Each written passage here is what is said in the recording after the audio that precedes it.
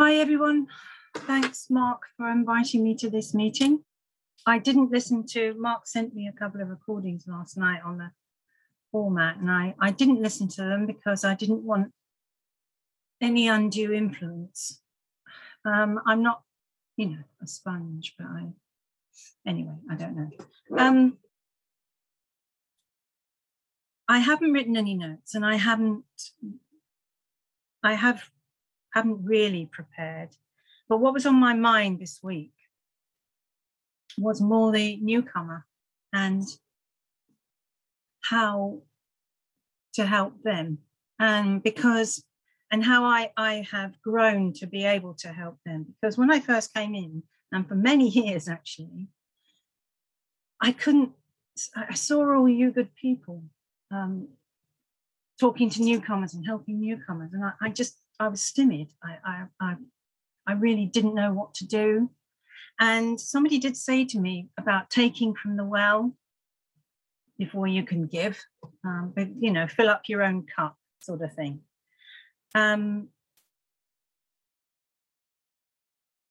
Let's go back to my beginning. Well, I was born and raised in Farnborough, started drinking quite young, had it's Irish Scots background, and they knew how to enjoy themselves.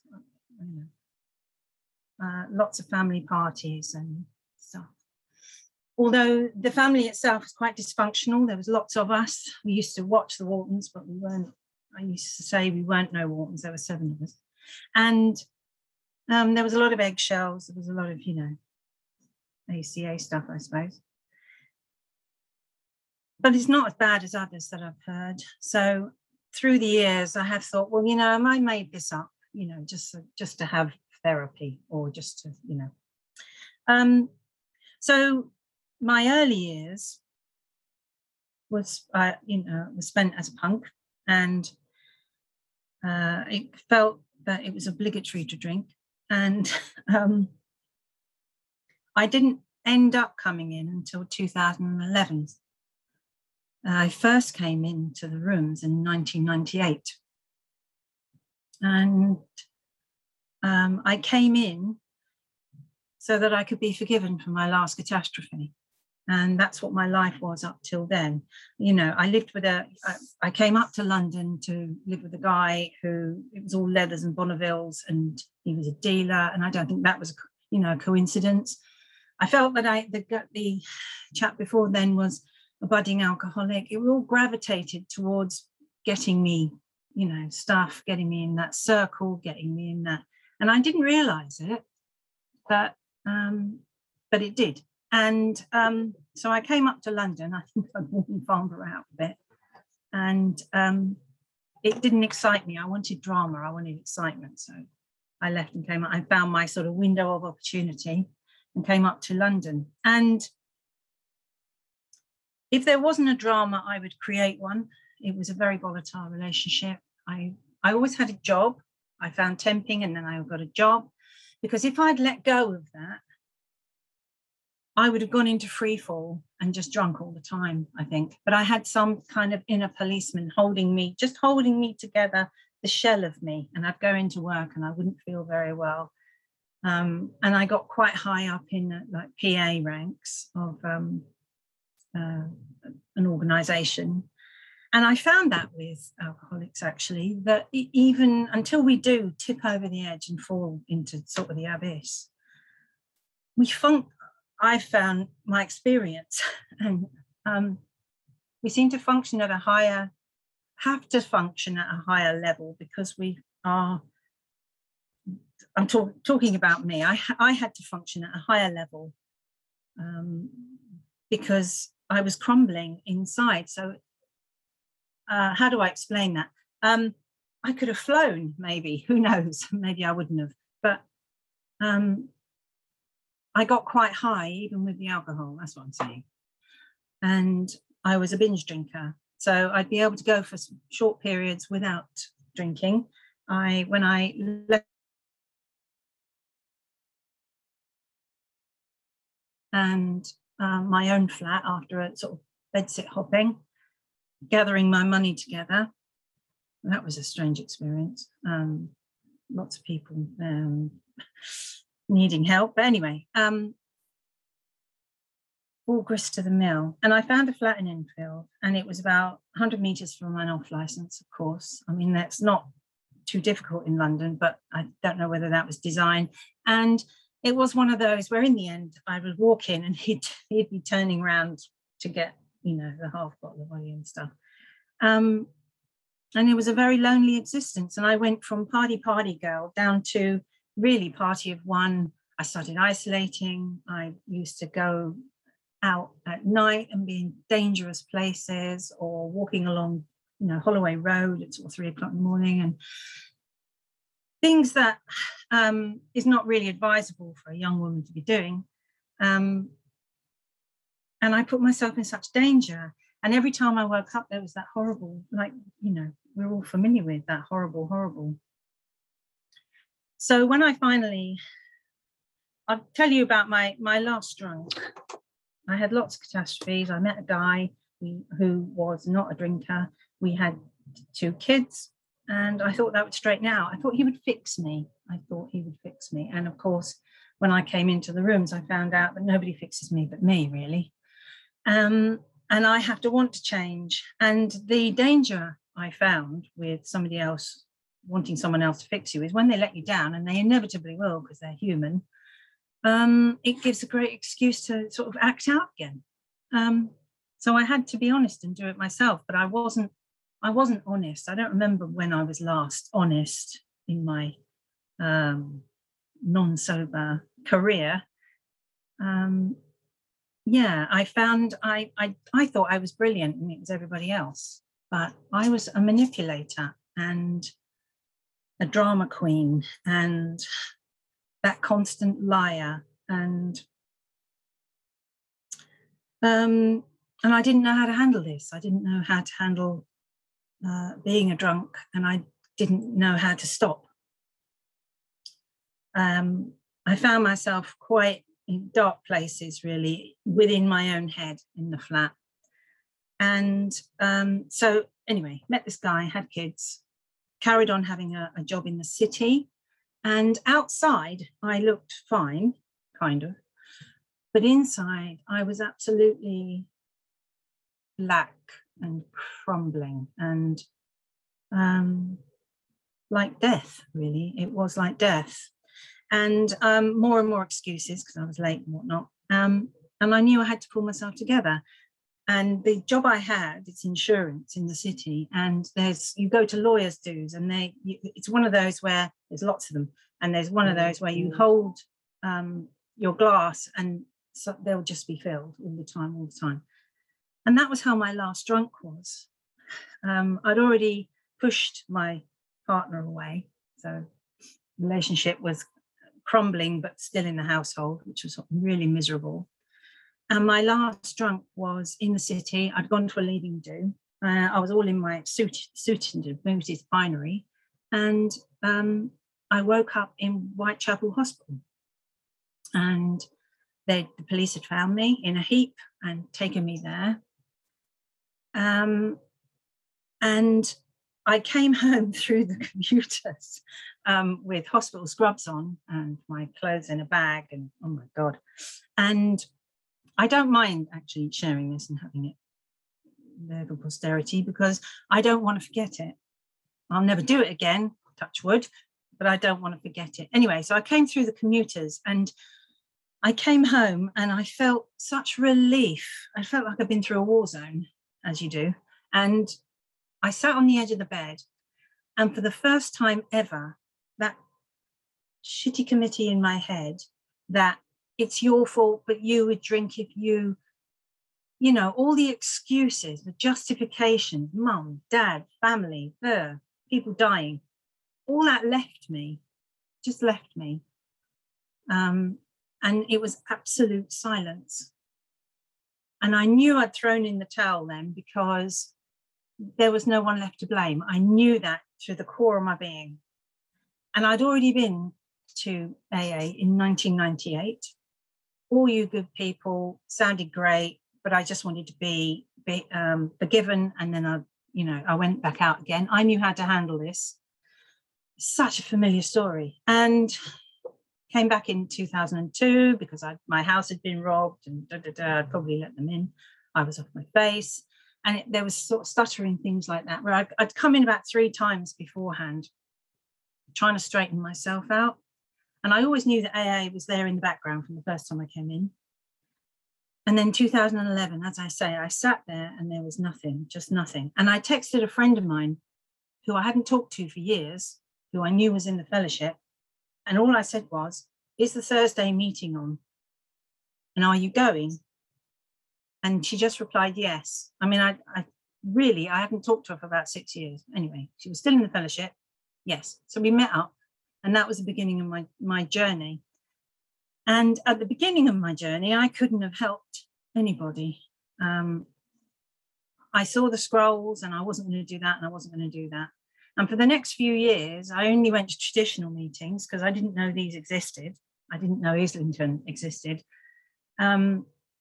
And I fought tooth and nail against the wording. I was just the black sheep in the room, and it was horrible. And I felt so, you're supposed to be in with everybody, and everybody's together in this. But I did feel isolated, and just the little one in the corner with a D hat on or something.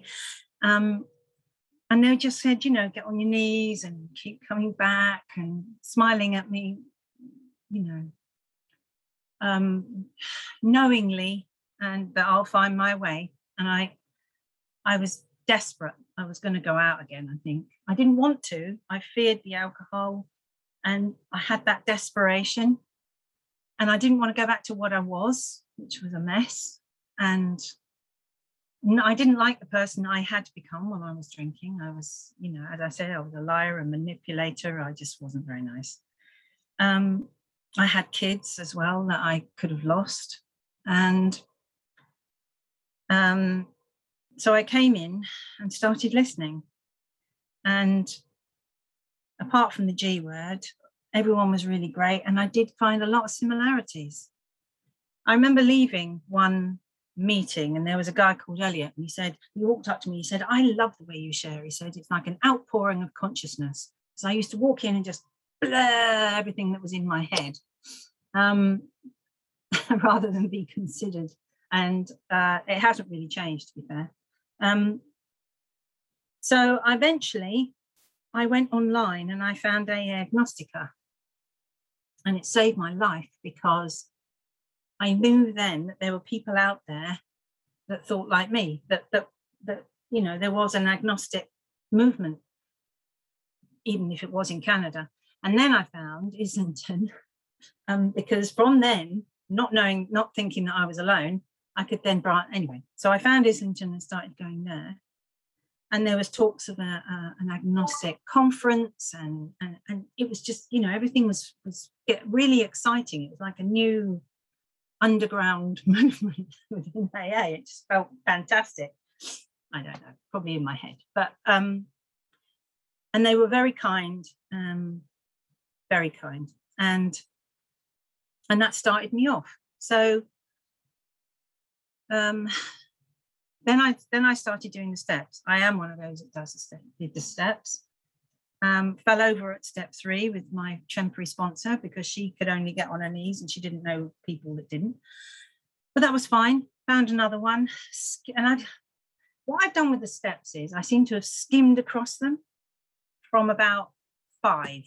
I did 5 quite thoroughly. I was even surprised how the thing that I hadn't typed, that really shameful thing, I hadn't even typed it. So it didn't crumble. The sponsor didn't crumble. People around me seemed to come out of the other side of step 5 and be flying, I feel a bit of relief. But I've skimmed across the rest, and I've only found that out. I'm 10 years in now, and I only found that out by going to step meetings and sort of drip by drip. Christ, I hadn't done that. I thought I had done it. I'd gone blithely through thinking I've done all these, and and I can talk a good program, but I hadn't done the steps, which means I hadn't taken off those layers of the onion that they say, and I hadn't looked at me.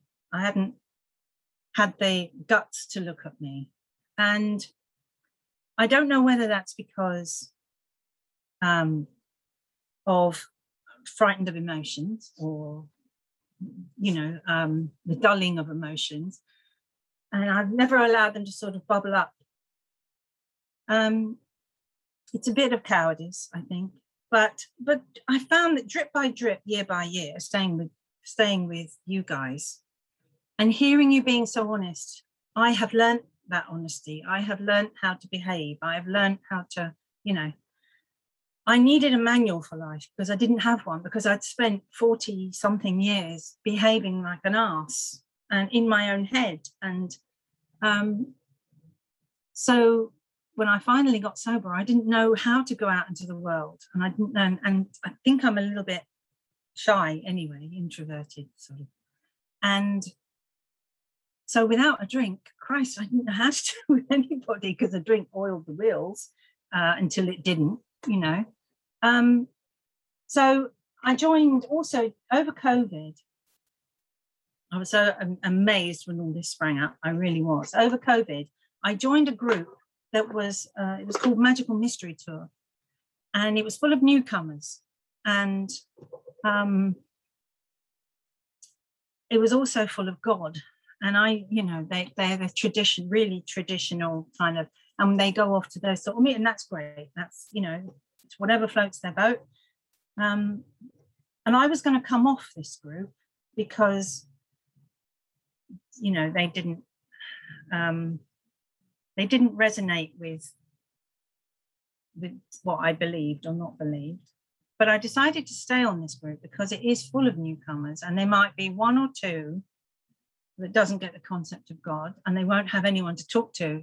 So there's a few elder statesmen that are in the background, and we just hover about in the background, let all the newcomers chat and support each other. And then when one's struggling or something, we can come in and talk to them.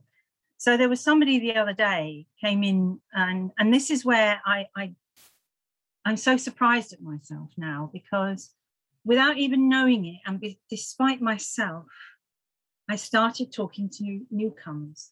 I don't know whether I thought, it's all me, of course. I don't know whether I thought, oh, I'm going to send them back out with something I say, or, which is rubbish really. But so one of them came in and said, I'm struggling, and I've lost it. And I'm struggling. What can I do? And somebody else came in with, seek distractions, get to meetings. And underneath there was, pray for sobriety. Only God will take away your thing. And I just felt, I didn't diss that person at all. That's what they believe. But my heart kind of went, oh, what's that going to do? How's she going to do anything with that? I mean, we prayed enough when we were drunk. Oh, God.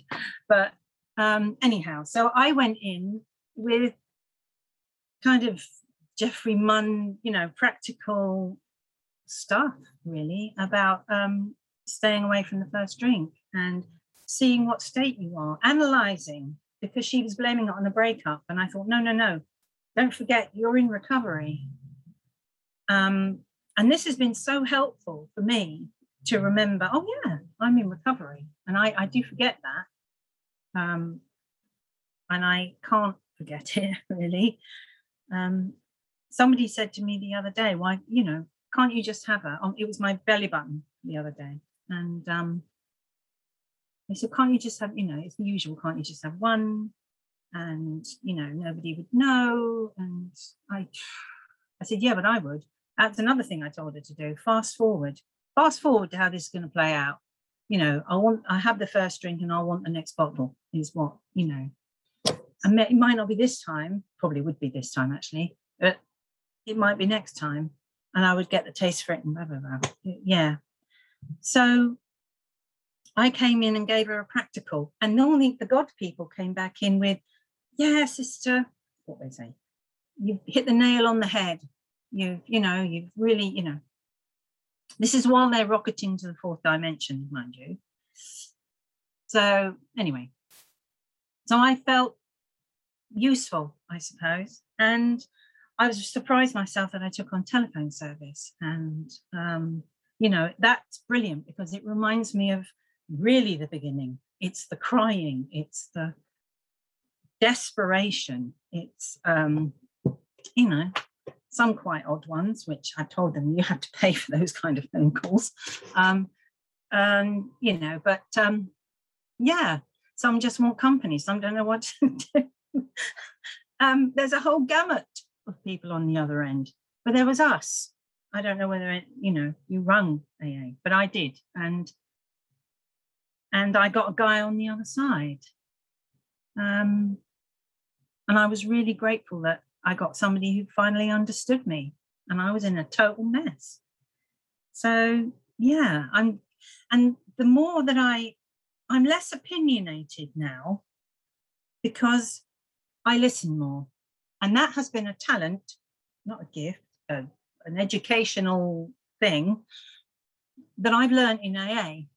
I've learned to listen, because before it was all no, no, no, no, no. I was also waiting to share my bit before you'd even finished. So I wasn't really listening to you anyway. And I found that when I stopped, I started meditating as well. I go to the Saturday Bethnal Green one when I can, and that's brilliant. Been to a couple on here as well, wonderful. So I try and meditate, and they say that, you know, with mindfulness, to let the feelings bubble up and go. I love that one, which I'm learning to do. I'm heavily into animal welfare and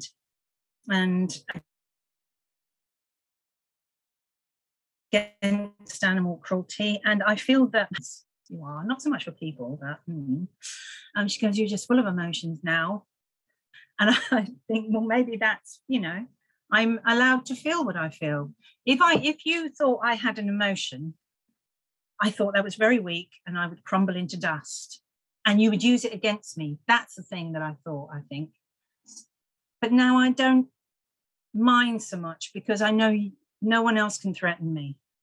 No, and that's to do with the dignity I've got since I've been in AA.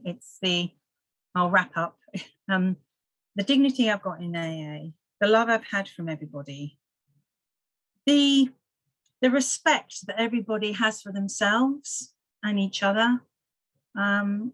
It's just, yeah, it's an amazing organization, especially the agnostic movement for me. And I'll keep coming back, and I think I'll leave it there.